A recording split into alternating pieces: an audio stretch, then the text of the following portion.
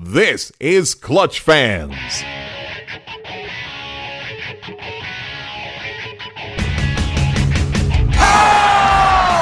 the parking lot. The Rockets are going to Boston. How sweet it is.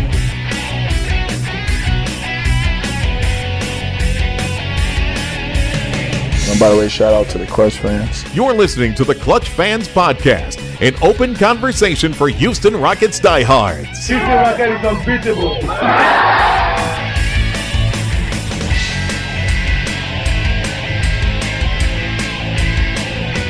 I'm ready to get on Clutch Fans. Now, here's your host, the man who would have drafted Harold Miner over Robert Horry, Dave Hardesty. Welcome into the podcast. It's been a while, and it's not good times right now. I'm here with our good friend, David Weiner, Beam a Thug, as you know him on both the Clutch Fans forums and on Twitter. Big Rocket fan, lawyer here in town, and just knows his stuff as far as the cap and the Rockets, salary situation. David, thanks for being here. Before we go back and forth, I just want to let everyone know what's happened here with the Rockets, and that's basically that they've made a trade at the trade deadline, but basically at the very, very end of the trade deadline, at the last second, trading Victor Oladipo to the Miami Heat for really almost nothing. They get Kelly Olynyk, Avery Bradley, and then they get the rights to swap first-round picks in 2022. That's with either Houston's or Brooklyn's pick that they can swap with Miami's first-round pick. And you broke the story, David, that that's a lottery protection on that, meaning the Rockets can't swap with Miami if they're 1 through 14, which is even worse. And I think right now fans are just angry. That I think and I'm going to hand this over to you, David, for your thoughts. But I think, as fans, I think we're fine with losing. We're fine with rebuilding. We just aren't fine with the team making unwise moves. The handling of this Oladipo situation was poor at best. Yes, great to be here, Dave. Not so great to be a Rockets fan today. This was not a good trade. But let me rephrase that. This was not a good return. This was probably the most palatable of some very unpalatable alternatives that the Rockets begrudgingly took.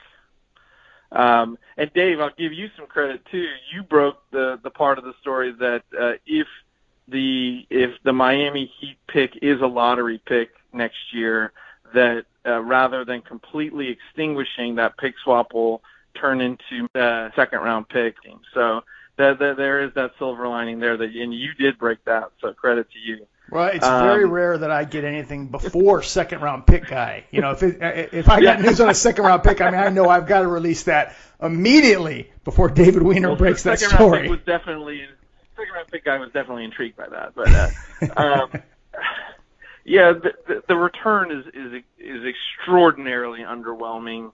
There was a brief period after the trade, which when first reported was underwhelming enough before we knew about the lottery protection, where you could kind of understand that with the Rockets having no star players, that if you could make a trade that, even though it was very unlikely to happen, had the slight possibility of a high upside, where if Miami just somehow suffered some catastrophic losses and had a terrible season, that pick somehow ended up in the lottery, that however slight the chances, you maybe take that home run swing. And, for those that were following me on Twitter today, I kind of called it the Royce White of trades,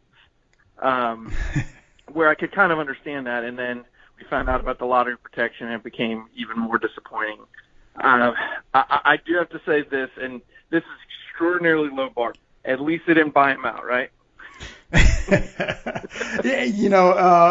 I'll just tell you, just different things that I've heard since, because I think I was shocked after I saw when Woj broke the story that he was going to Miami. I did feel like, okay, the Rockets ultimately relented. Once Lowry was not traded, Miami said, okay, we'll go for Oladipo. I was fully expecting the Rockets to get, one of like Precious Achiuwa, KZ Okpala, one of those guys. Duncan Robinson might have been, the guy that they picked up. I wasn't expecting much as far as picks when it comes to Miami because, their first round pick situation is a bit strained. But even second round picks. I think they gave some up. Can't remember if they gave any up in the Bielitsa trade or not. But I think I'd rather have the pick swap than just the second round pick. The one they gave up for Ariza was like 2027 or something like that. But I don't think they have many second round picks to trade. So, but I think the pick swap's still probably better. The chance to move up, 5-10 spots in the first round is always going to be better than a second round pick. See, and that's, I was at least thinking, okay, this could potentially be good before I heard about the lottery protection. Not a good trade, just potentially be beneficial in that, okay, it's very, very unlikely that Brooklyn craters as soon as next year. I'd say probably not going to happen whatsoever. It would take some serious internal strife for Brooklyn to have a very disappointing year next year. Something drastic would have to happen, injuries, something. But I thought, well, this gives you a chance for either Brooklyn or Miami to crater, thinking that, if one of those teams had a just anomaly year, just something went fluky wrong, that basically, you have that unprotected upside now from two long shots. And it just increases your odds a little bit. That lottery protection is terrible. I do think it will end up being used, I think, because Brooklyn is probably going to be very good next year. I don't think the Brooklyn uncertainty starts until 2023. That's when you start to hope for some upside.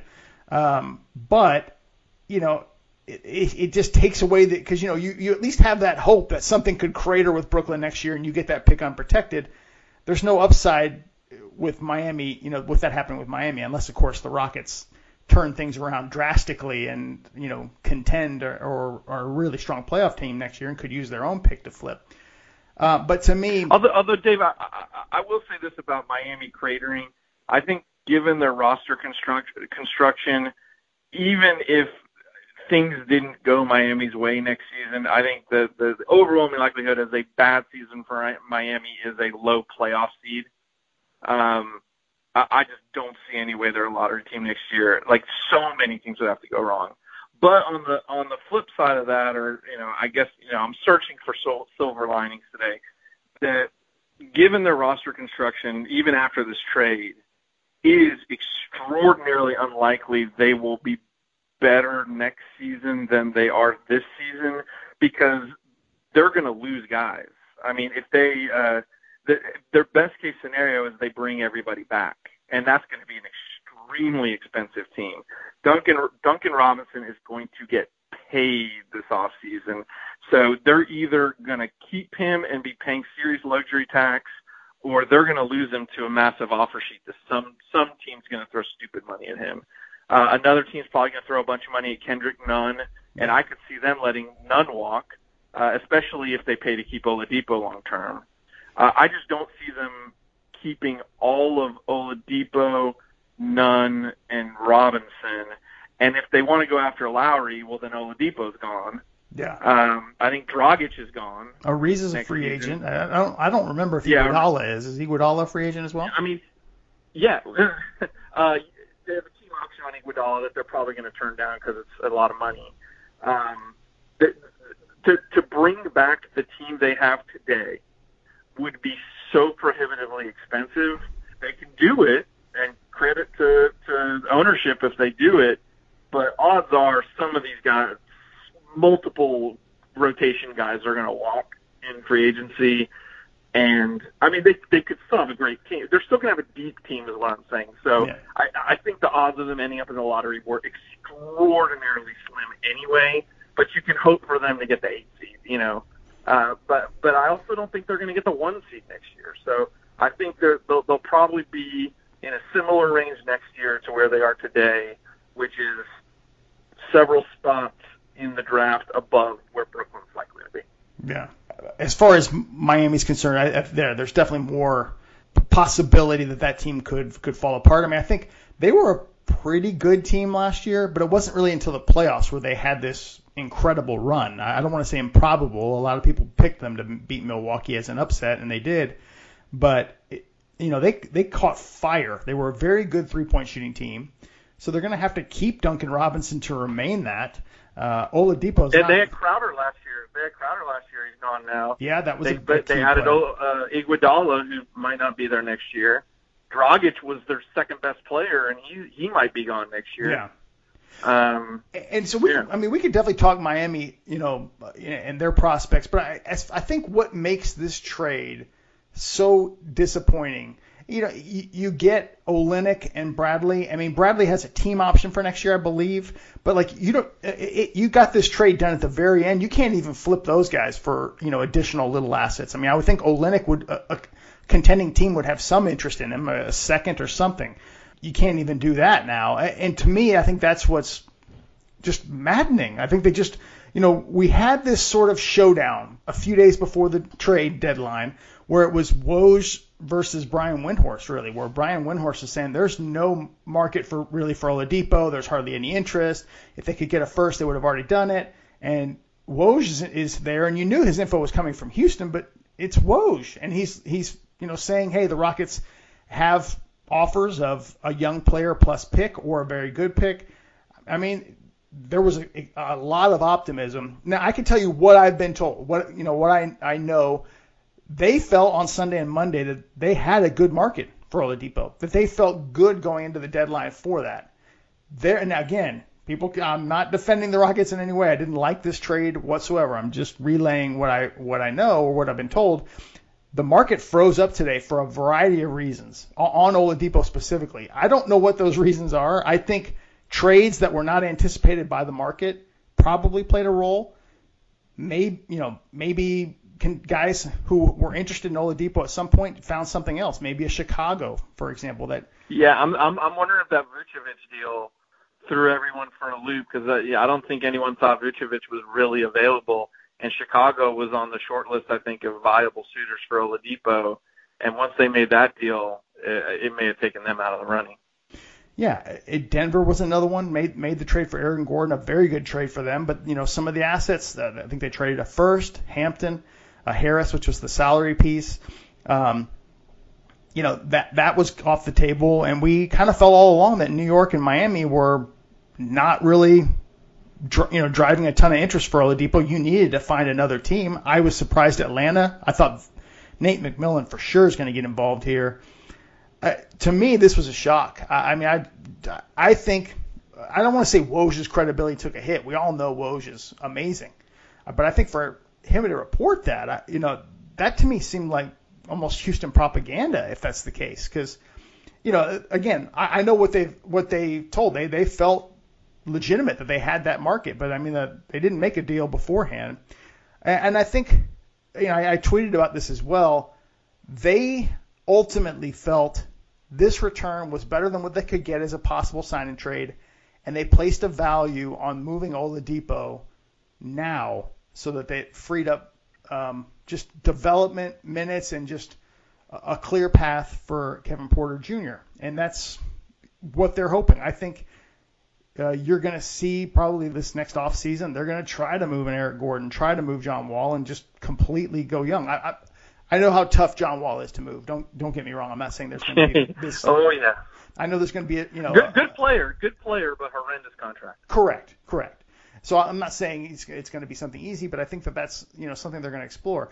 But David, I'm just telling you, I'm so disappointed because I think all along I am fine with the Rockets not winning the title. I'm fine with this team losing and rebuilding, and I'm willing to go through all the lean years.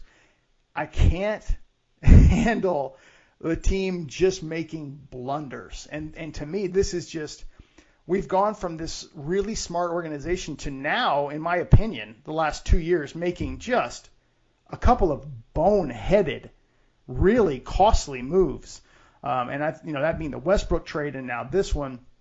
And so Well, let's step back from the ledge there. This is nowhere close to the Westbrook trade. That was idiocy going in with all eyes open. This was having the rug pulled out from under you at the last second. It's just, they're both bad, but Westbrook trade is on multiple levels beyond this. I would agree with that. You know how much I despise the Westbrook trade.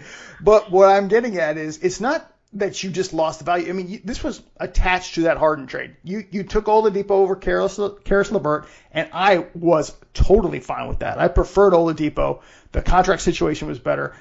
In my personal opinion, a lot of the criticism of the Rockets that's now, being levied against the Rockets on Twitter, on all different kinds of social media, that, oh, look what they got as far as player return for James Harden, and everyone's having a good laugh. That to me is not. Karis LeVert should not be on this Rockets team. He's, yes, obviously better player right now than Victor Oladipo, but with that contract and the situation, they should not be looking for Karis LeVert. They should be looking for picks, young guys on rookie contracts. Now, where I do think it's fair to criticize the Rockets on the Harden trade is, could they have gotten more? And I think the answer is clearly yes. I mean, I think they could have gotten more for Karis LeVert with 3 years left on his deal at about $18 million per than Victor Oladipo's expiring contract. And I think, but did they know that at the time?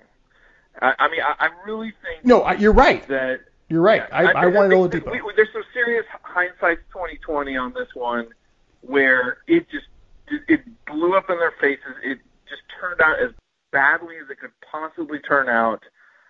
But at the time, it was like you said, you preferred Oladipo. I think I slightly preferred Oladipo as well. I think we both thought I think both of us were realists. We didn't think he was first year in Indiana Oladipo. And I know there are reports saying the Rockets totally thought he was. I don't think they did either. I think they thought the upside was there for him to possibly return to form. But I think going in, you thought, okay, there's more upside with Oladipo. Let's take the chance here. We have flexibility. But then you had Oladipo was underperforming. You had the losing streak. You had Oladipo souring on possibly staying with the Rockets. The whole thing about turning down the extension was nonsense. He was never going to accept that extension from any team. He was not eligible to sign an extension that is commensurate with his market value. So that was just a stupid story that people blew out of proportion. But the fact of the matter is he had no interest in re-signing with the Rockets. That part of it was true. And so it just kind of spiraled out of control. And then for it to culminate today with having the rug pulled out from under you, where your market immediately disappears at the last second, and you're left holding the bag where all you get is a Miami poo-poo platter. But again, hindsight's 2020. Could you have flipped LeVert for more than we got for Oladipo? Yeah, probably, but there was no guarantee back in January that was true. Yeah, okay, I agree with that. As far as I am concerned, yeah, I'm not saying, that I was pro LeVert or anything of that nature, because I would say today they should not be having Karis LeVert on this team.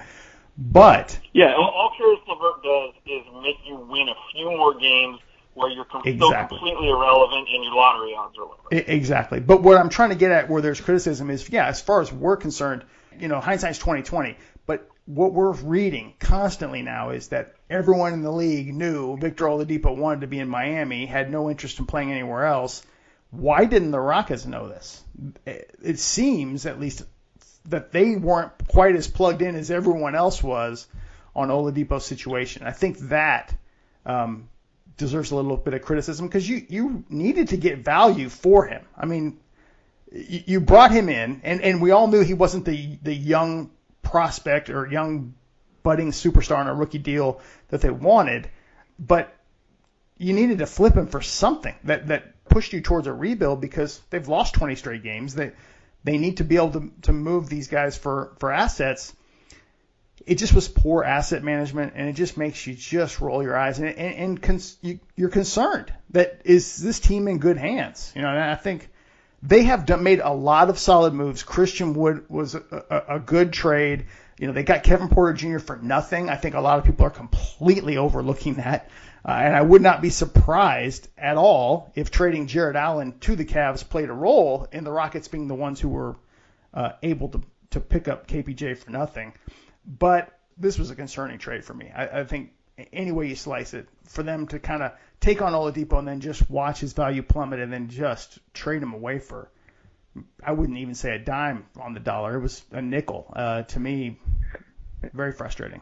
So, I'm with you 100% on that. But, you said earlier, Dave, that the Rockets honestly believe that they have this market of a young player and or a mid-first-round pick, which is what Woj reported.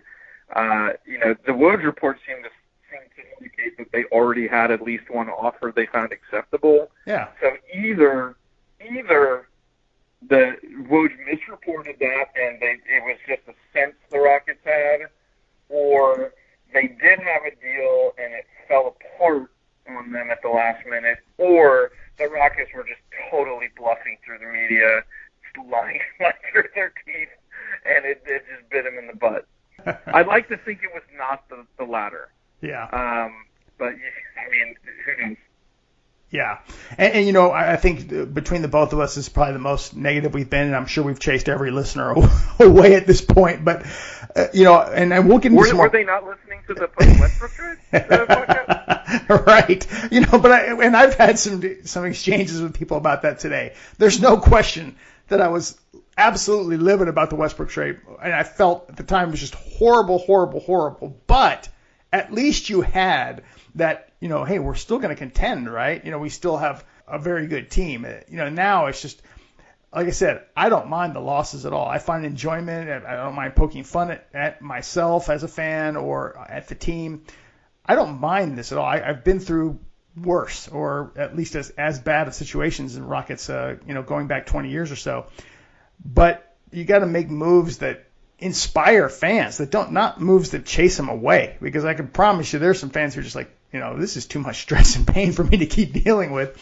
And I just would have liked to have seen them come away with just one piece. If they had just gotten Precious Achiuwa or Okpala or a first-round pick, even if it was protected, hey, they did their job. And I think that's all I'm asking for, is for the Rockets to add currency to their assets to be able to make moves that they need at the time that they need to start making advancements and contend. And so it leads me to the Harden trade just a little bit. I want to talk a little bit about this because it's become extremely trendy now for everyone to say, haha, look what the Rockets got for James Harden. And everybody is ignoring these picks. At this point it's 5 pick swaps and 4 picks. And everybody's ignoring them. I think Kendrick Perkins said the Rockets got pretty much nothing for James Harden. I see constantly people saying 4 picks in the 20s. I've had this rant before, but it's like they know where Brooklyn's going to be in 2027. Exactly. And I'm sitting there thinking to myself, these are the kind of things you got to bookmark these tweets. Now, it's not a payoff. It's going to take years for this to pay off and pass this along to freezing cold takes, but all it takes is just a shift, and there's nobody who picked the Rockets to be one of the worst teams in the league before the Harden stuff started to happen. There are people who picked that happening once Harden had left, but before, nobody saw this coming. Right. The one part of the Westbrook trade you and I probably had the least problem with was giving up the 2021 pick swap. And that's going to be probably the most painful of them all. Sweating it out. Yeah. There was zero chance that I thought that both Harden and Westbrook wouldn't be on the team this year. So you're exactly right. And this is probably going to be, I would guess, the most painful of them all, because you got 24, 25, and 26. I would think at least the Rockets are going to have plenty of time to, at least be a mid-late lottery team by then, if not in the playoffs. So, yeah, I think this is the big risky one. And I think what's a little bit frustrating as well, David, is, they potentially upgraded Miami. I'm not ready to say that for sure, because Miami's strength has always been three-point shooting, and Vic is not going to bolster that aspect of the team, but he does a lot of other things well. I think you possibly hurt your own draft pick situation this year. If you don't get a top 4 pick, and right now they have 52% chance of getting that top 4 pick. If you don't get that, you're picking probably where Miami is this year, barring a huge run by OKC. So you're probably picking where the Miami Heat are, and if you've upgraded that team, you've actually moved back in the draft. So they need to now get that top 4 pick, or this just makes it look even worse. Yeah, although I will say that it's going to be tough for Miami to make up a ton of ground in the draft. But right now they're in they're battling for the 4, 5, 6 seed. They have the easiest schedule for the remainder of the year. I think they have the easiest schedule in the league for the rest of the year. So odds were, even if they didn't trade for Oladipo, they were probably going to finish 4th in the East. And I think even with Oladipo, the best they can hope for is 4th in the East. Now, maybe this catapults them beyond a couple of Western Conference teams, but I'm guessing draft position-wise, worst-case scenario, this probably makes the pick maybe like two picks worse. That'd be my guess. Yeah. I think if they played out the season with Olynyk and Bradley, they're probably finishing no worse than a couple of picks better, and their pick would only be like a couple picks better, is my guess. So I'm trying to rationalize why I shouldn't be crying right now. Yeah. So the only thing I would say to anyone related to the Rockets listening to this is, hey, we can take the pain of losing. Just don't embarrass us. Don't make us a laughing stock. To me, I thought this was pretty bad in that regard. But it leads me to another question. I'll segue into this here by saying, did you think they did better for PJ Tucker than they did for Victor Oladipo? Yes. So did I, and that surprises me a bit. And I'll tell you what, they did okay on the Tucker trade. I don't even think they did that great on the Tucker trade. I mean, it was okay. It was okay, potentially good. I think they did pretty well, actually. Well, let's talk about that. So they traded PJ Tucker and future superstar Rodion Cruz to Milwaukee for DJ Augustine, DJ Wilson. They swapped the 2022 Milwaukee unprotected pick for a 2023 Milwaukee unprotected pick, and they have the right to swap. The Rockets have the right to swap their own second-round pick for Milwaukee's 2021 first-round pick. So they basically did not add any additional picks, but they did increase the value of their 2021 pick and pushed Milwaukee's obligation a year, and that's actually where I see the most value in this trade. I know, most immediately they're probably moving up a handful of spots in the draft from a second-round pick, and then I think what's more favorable, a first-round rookie scale contract doesn't require you to dip into your mid-level exception to sign the rookie to a long-term deal, so that's advantageous from a salary cap standpoint. And then on the 2023 pick, it's currently speculated that the 2023 NBA draft will be the infamous double draft when they finally let high schoolers back in. So that could be a fairly deep draft where even if you're picking at the back end of the first round that year, those high schoolers are going to push some good college players down into the late first round where you may be getting a guy at 27 that in another year would have gone, 20th. So I thought that there was value in pushing it back beyond just, another year gives Milwaukee another year for something to go wrong, or Drew Holiday to get older, or Giannis to want to leave, or something like that. So all in all, they did pretty well for PJ, but it's not like they got an additional first-round pick. Sure. Yeah, and I would echo your sentiments in that I think the best value of that was going from 2022 unprotected to 2023 unprotected. You outlined the reasons, but I think it just pushes that uncertainty out there. Milwaukee you just don't know what's going to happen to Giannis between now and then. I mean, they could have an arrangement where, look, if we don't contend, in the next couple of years, I'm going to seek a trade. I mean, so many teams, including Miami and Toronto, were trying to, and Golden State, to situate themselves to get Giannis, and he went ahead and committed to Milwaukee. So I would not be surprised at all if it came to a point where he wanted to trade if things didn't work out. And there's going to be a lot of teams in the East disappointed. I mean, you've got Philly and Brooklyn who absolutely should be contending. Should have a reason to say this is why we're going to the NBA Finals. Milwaukee as well. Miami went there last year. I mean, Boston's trying to improve.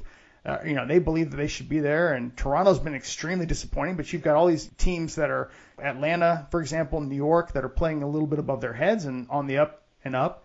So the East is suddenly becoming competitive, at least in the top 8 there. I think Milwaukee. Good. Maybe Miami will fall in the playoff standings next year. Right. You never know. But I think Milwaukee, at best this year, that pick is 25 or 26. You look at them; they're playing so well. They didn't have Giannis the other day and just crushed it. I think they're not utilizing Tucker quite as well. Bring him off the bench as expected. I think he really needs to be playing with the big guns to maximize his value, what he brings to the team. And I think they'll figure that out. But I don't think the upside's very big on that pick at all this year. Milwaukee's already kind of creating that gap between them and the 4th team in the East. So I think at best it's there, and I think, of course, at worst, the Rockets could be the 31st pick in the second round, the one that they're trading to Milwaukee to move up. You may be looking at. And for what it's worth, do note that they didn't move up. They have the right to swap. So if for whatever reason the Rockets decide, you know what, we've studied this draft, there's only 20 good players in it, they can elect not to move up. If they end up with the 31st pick and they say, we don't want to commit to a minimum of 2 guaranteed years to any player at the bottom of this first round, they can keep the 31st pick instead of move up to 28. I think they would move up. I just think the pros outweigh the cons of staying lower, but they do have that right. Yeah. Well, I look at this market, just how players went. I mean, granted, you look at Evan Fournier, and Boston did absorb that salary, but 2 seconds, and this is a guy shooting in the high 30% from three-point range. I was just going to ask you about that, Dave. What, do you think that Orlando got a better return for Fournier than the Rockets did for Oladipo? I do. Yes. I mean, it wasn't a great return, but I would have, to be honest, I don't know which seconds they got. I haven't looked at them or, where they're expected to be. But 2 seconds, and I guess the salary was wiped completely off your books. I mean, it wasn't an amazing return. But if you look at first of all, I mean, you got Bradley with a team option of under $6 million for next year. If he plays well, you might have a market for him for a draft night trade if a team wants him on a pretty affordable deal for next season. You have an asset there. Olynyk, I would say I really hope Olynyk shoots the lights out the rest of the season and he develops a market in free agency. There are slide and trade possibilities with him. Even if he doesn't make as much money as he made this year, because he makes so much money this year, you could actually get a decent trade exception if you were able to sign and trade him to another team. Do you think a team would hard cap themselves for Kelly Olynyk, though? Do you think a team would do that? I mean, if it was a team that had tons of cap, or if it was a team that was so far below the apron and had no intentions of paying the tax, Charlotte hard capped themselves. Yeah. For Gordon Hayward. So I mean, it happens. I know he's not Gordon Hayward, but guys get signed and traded. So there are things they could do to extract value. They most likely will get no value there, but there's the possibility for value. They get 2 competent NBA players I think Roosh, I think, was saying on Twitter that at least we have 2 more competent NBA players to throw out there instead of getting blown out by 30 every night. That's just so everyone knows, that's Roosh Williams on Twitter. He's a very good follow. But yes, go ahead. Yeah, so I mean, there's something to be said for having a couple of competent NBA players. So I understand that not having to take salary back is great. But look, the Rockets are not paying the luxury tax this year. They dropped further below the tax. And I will take this if we're looking for silver linings. The Rockets are now anywhere from $5-6 million below below the tax threshold now. Kelly Olynyk has some incentives in his contract that may or may not be reached. But let's say for purposes of this discussion, they're $5 million below the tax. Well, guess what? Guess how much of their mid-level exception they have left? About $5 million.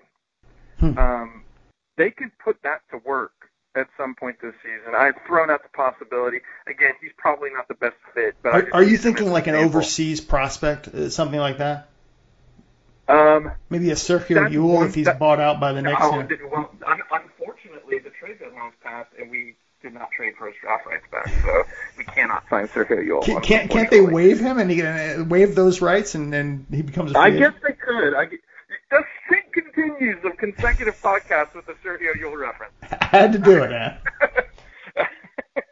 But I mean, there could be a player overseas they could sign, or a buyout guy. So, for example, again, he may not be the best fit, but I just use him because people know him.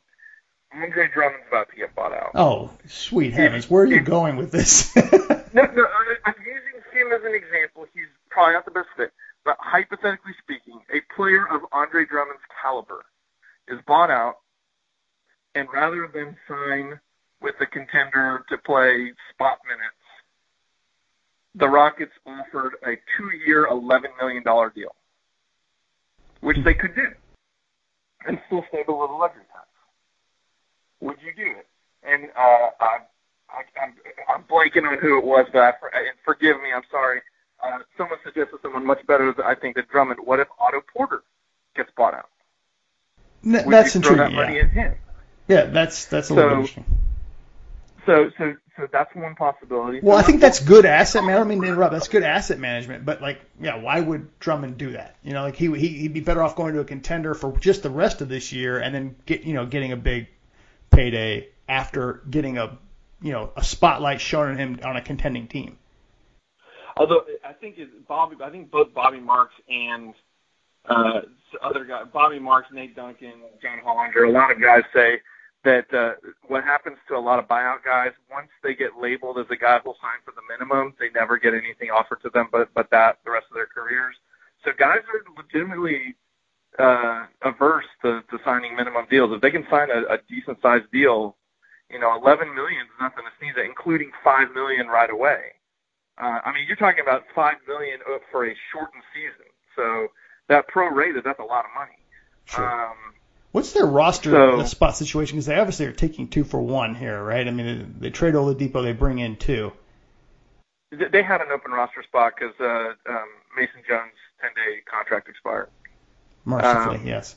But for instance, so speaking of Mason Jones, so you're looking at other. So you got the Otto Porter, Andre Drummond buyout types you could use, or you could do something with a guy like Mason Jones, a young guy who was on a 2-way, was on a 10-day. You could use, if you're able to create a roster spot, you have to waive someone to sign someone, obviously. But if you create a roster spot, you could sign a guy like Mason Jones to Hinkie Special, which is 4 years with multiple non-guaranteed years on the back end. But basically, KJ Morton's contract right now is a Hinkie Special. And you can use a sliver of your remaining MLE on a guy like that, one or maybe 2 guys like that. Take a couple of flyers. That's what Sam Hinkie would do with the process Sixers, would cycle through guys, and that's how he got Covington on his deal. 4 years of Mason Jones sounds exciting. Well, I didn't say you'd be excited. I'm talking about roster and asset management. It's not glamorous, but you take as many, you buy as many lottery tickets as you can, and you hope one hits. Right, but it's funny you bring that up, and I'm just teasing, of course. But I mean, I do think about when the Rockets cut Isaiah Hartenstein or Gary Clark, and I'm not saying these guys panned out in a big way, but the Rockets could be in a situation to just add a young guy who is released by a contending team or something of that nature, and they give him a shot. Maybe bring him to the Vipers for a bit or end of the bench here to develop. I wasn't so sure about Mason Jones, but I mean, just someone like that, I guess. That's or you mentioned the Vipers. There's a guy on the Vipers who might deserve a chance. Armani Brooks. Yeah. Shooting he lights got lights out for the Vipers. So yeah. He might be worth it. You can sign a guy late in the season for the prorated minimum is a really small amount of money, but you can use the MLE to lock him up for 4 years. Yeah, you're right. That's this would be, I think, prudent roster management, assuming that there's someone on the roster they don't really need anymore. If it's Dante Exum, if they don't think Exum's going to be able to play the rest of the year, maybe you waive him. I mean, this guy should have been healthy some time ago. I don't understand why he's not back yet. Yeah, I mean, I guess the injury is worse than they thought. I would actually like to see Exum play for this team. Same. To kind of see, he could maybe they bring him back for the minimum next year. I've always liked his talent, even though he's kind of a bust. But I still think he's an intriguing talent. He's got skills. Oh, that series against the when Harden faced off against the Jazz. I mean, he was very fast. He couldn't shoot a lick, but I mean, he could defend. He was blazing fast. Yeah, he's a good defender. Yeah, and I mean, there was also talk. I forget if it was in Jonathan Fagan's article or something about. No, it was Kelly Iko's article that the Rockets might possibly buy out Ben McLemore. Although I don't know why McLemore would agree to a buyout. He's making the minimum. He's probably just say cut me. Maybe if they don't see McLemore as part of their future, they let him go. Maybe let him, do right by him. Let him try to catch on with the contender. But there's probably a roster spot they can open up, is what I'm saying. And they should probably open up at least one roster spot and use that MLE on somebody. Do you think first-round picks, second-round picks, and young prospects are more valuable than they've ever been? I mean, I think of a guy like McLemore. You would think somebody would have just chucked a second-round pick at the Rockets and say, yeah, we'll take him. In the past, it just seems like, suddenly these things have become the most valuable commodity pieces. And I'm actually grateful that the Rockets are, refilling all, sort of their asset bowl here, and because they've got a lot of picks now. But I see this, and I was very surprised how many teams would not part with players they should be parting with, in my opinion, or picks they should be parting with to make a possible step up. I mean, I think second-round picks are still fairly fungible.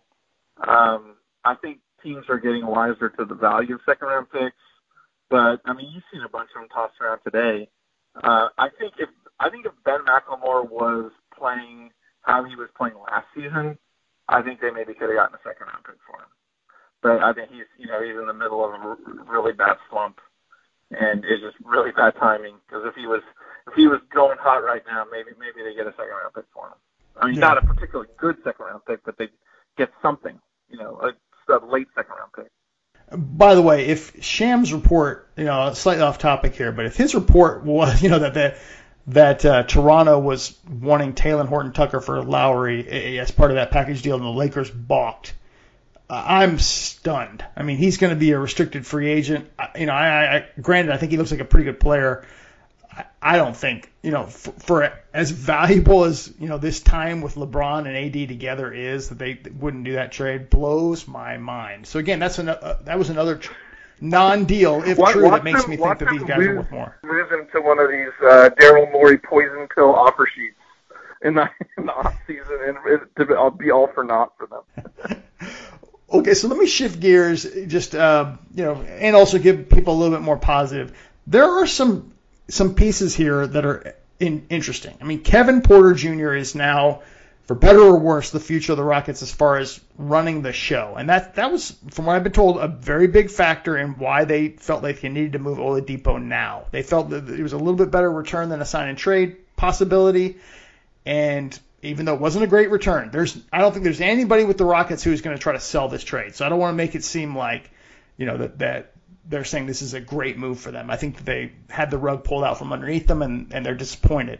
But the reasoning behind why they did it is because they feel like Kevin Porter Jr. is who they need to develop and who they need to have, the time for him, and Oladipo is taking time from him. I mean, when you've got John Wallace playing and you've got Oladipo as well, Gordon when he gets back healthy, I mean, they need to free up time for KPJ, and so I think that's what they're doing. What do you see from him so far? Is there anything that makes you think, okay, this guy could be someday the best player on a title team, or on a contender, excuse me? I don't know. Well, that was a real strong response right out of the gate there. I mean, he's extremely talented, but he's still raw. He's very raw, and I mean, for those that have paid close enough attention to the games, well, he'll make some really amazing shots and make some good moves. He doesn't shoot a high percentage, and he is bad on defense. Like really, really, really bad on defense. You'll notice that they get scored on a lot when he's in the game. And he's young and he can learn. And I'm cautiously optimistic that he's going to have a bright future with the Rockets. But we are way away from knowing whether or not he can be the best player on a contender. I would look at him more as a very valuable complementary piece at this stage. To be quite honest, I don't think we have that piece right now. I think if you win the lottery, you're going to get that piece. Yeah. Well, that's the hope. Obviously, Cade Cunningham would be awesome. I try not to even look at any highlights. I consider it a bonus if they get there, even though if they are one of the three worst teams, they have a slightly better chance of getting a top 4 pick than they do of falling back to wherever Miami is. But it's still a coin toss, and it's a dangerous game that they're playing. But unfortunately, it's probably the best move that they can make is go into that. Throw the young guys out there, see what you got, see what you can start to develop with, and hope, like you said, that they can get a top 4 pick and possibly add a piece that could be the best player or a 2 or a 3 on a contending team.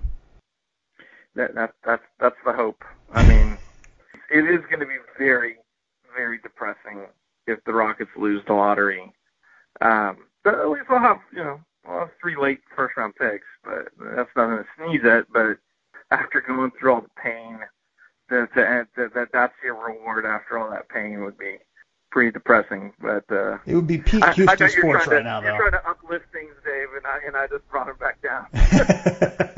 No, but it would be par for the course in the last year or so for as far as Houston sports are concerned, and that's my concern. I'd love to see something like this change the fortunes of Houston sports, where everything's been going wrong on really, certainly with the Rockets and the Texans, and the Astros have had some bumps along the way here recently, but something like that, landing a top 4 pick, or landing the number 1 pick, knock on wood, could certainly change the fortunes and bring some much needed optimism, I think, to the fans that are suffering right now.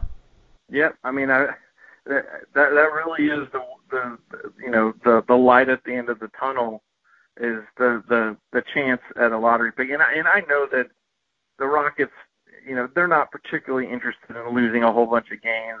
I think the losing streak kind of came up on them. It wasn't by design. And, towards the end of the losing streak, you saw just the pain on their faces. That win, to snap the streak was just such a good feeling. But, this is a team it's not very good, and it's, unfair to Steven Silas, who's not what he signed up for. But, frankly, if the Rockets want to get good again, the best way to do that is to win the lottery, and the best way to do that is lose a whole bunch more games this year. I want them to play hard. I want the young guys to develop. I want Silas to coach them up. I want them to play their asses off. But if they ended up with the third worst record in the league, that's fine by me. Yeah, why don't we close with this? And again, I'm not criticizing Stephen Silas, but is there anything you can draw from this season, as crazy as it has been, about his coaching? Is there anything that we can say, okay, this is not working, or this is working, or has it just been so crazy with so many? I think they've had like 25 starting lineups this year, so many players in and out, and players that or as John Wall says, didn't want to be here. Is it fair at all to draw any judgments about Stephen Silas this season? I think for the rest of the season, we'll probably get a better idea about Stephen Silas as a head coach for a couple of reasons. Number one, like you said, one of the main reasons for today's Oladipo trade is you want to clear him. He clearly wasn't going to be here next year. You want to give those minutes to Kevin Porter Jr. and see what he can do with consistent minutes every game. I think the fact in the recent trades, you've added 3 competent NBA veterans in DJ Augustine, Avery Bradley, and Kelly Olynyk that, hopefully they're not playing major minutes. They should all be part of your rotation, and you're going to get competent NBA caliber play out of your lineups. Unlike during the losing streak when you had guys that really had no business playing in an NBA rotation, and you couldn't really judge what a team with, a bunch of two-way players and G League guys out there, you don't really know what Stephen Silas can do when you have that level of talent. You have a more confident level of NBA talent now where the lineups that Silas can put out there are going to be at least a threshold level good enough to get an idea of what his coaching is doing, and then also see how the young guys develop, see how Porter does, how Martin does, Tate, Wood. You want to see how these guys develop over the course of the year, and I think playing with, sprinkling in some competent NBA veterans is going to help there. So I think we might get a better idea now. The trade deadline is past, the clouds are hanging over them. They can play the lineups they need to. If they need to waive a guy, they can waive a guy and replace him. And I think we'll get a better idea going forward. Yeah, you brought up Tate. That's been a bright spot, I should say, this season. Love Jason Tate. Yeah, he's getting better, too. I think he's adapting to the NBA game quite well. To me, I think he's a very, very good role player on a contending team right now. I don't think his three-point stroke is where it needs to be, but I think, he's a smart player. He learns quickly. Strong around the basket, plays very good defense. That was a find. I think you go ahead. Big time. That fifth spot on the all rookie first team is wide open, and I think it's there for the taking for Tate. I think clearly the top 4 rookies, at least for the national media, the top 4 rookies are Ball, Edwards, Halliburton, and Quickly. And I think that 5th spot's there for the taking. I think Tate can make the first team all rookie. Yeah, he's been that good. That would be nice. Certainly, he's getting enough time and playing a significant enough role to, get to earn that type of spot. So let's close there. I promise you, I think we're gonna have more positive things to talk about in the future. And I think, I don't want to tear Rafael Stone down here. I do think we have to remember he's a rookie GM, and I think he looked like a rookie GM on this particular situation, but he's had a lot of moves that have made him look very good. I mean, in other words, they've been positive moves. They've been strong returns for, like looking at Covington, getting Wood back, and, I thought the PJ Tucker was a solid move. I think he's done well. Sterling Brown is a minimum signing free agent. Jason Tate as an undrafted rookie free agent, or an overseas signing. Sure. I honestly, I think Stone's resume overall has been very solid. I think today was a bad day for him, a really bad day for him. But good GMs have bad days. I mean, Sam Presti's one of the best GMs in the business. He had a really bad day back in 2012. Yeah, you're right about that. And I remember, I think back when Darryl left and had a chance to talk with him, he raved about Rafael and felt like that, the team was in good hands. And, I've been reluctant because he is sort of that rookie GM. He's been there with Darryl for a long time, and he knows the ins and outs of the business. He's not like, raw or anything. He knows what he's doing, but it is his first year as a GM. So I've been reluctant to, bust out the memes and, kind of like the old Darryl photo of, turning around at Madison Square Garden that we all used every time he was able to finesse another GM. I've been reluctant to use that for him. Honestly, I think the same thing happens to Darryl today that happened to Rafael. I really do. I think Darryl would have gotten screwed today too. And this coming from the world's #1 Daryl Morey fan. I love Darryl. I love Darryl. Yeah. I think he would have gotten screwed today too. Yeah, I guess you'd have to play the whole thing out. Would he have gotten Oladipo in the first place? But you're right. I think what happened today was probably out of their control. Getting to this situation, not making a deal a little bit sooner, I guess that was the chance they took. That was in their control. But, yeah, we'll see. Like I said, I'm optimistic about the team, but I think we're at the bottom. We haven't really seen anything that says, okay, the future's extremely bright with the Rockets. They've still got to get those high picks, whether it's winning the top 4 pick this year or something. They've still got to get those pieces, and I think that's why, overall fans were disappointed with the Oladipo trade because it didn't really get them anything in that regard. But, like I said, this is, you got to stick it out through the lean times. The Astros, 3-4 years of 100 straight losses before just an incredible amount of success. I think the same thing was going to happen with the Rockets. I think they've just got to continue to stockpile picks, stockpile currency in this day and age, and start to build from there. But it's going to be slow. Right? Just like those people saying, "Hey, they got nothing for Harden." Yeah, you're not going to see the return for Harden until you get to those drafts, and that's going to take some time. But I'm willing to wait it out. I just don't want to see him make moves like happened today that just, disappointing returns. But David, dude, thanks for doing this. Like I said, we do these fairly infrequently, but we always try to hit the draft. We always try to hit the trade deadline for sure. And I appreciate you doing it. And like I said, we'll do it again soon. Yeah, next time under happier circumstances. For sure.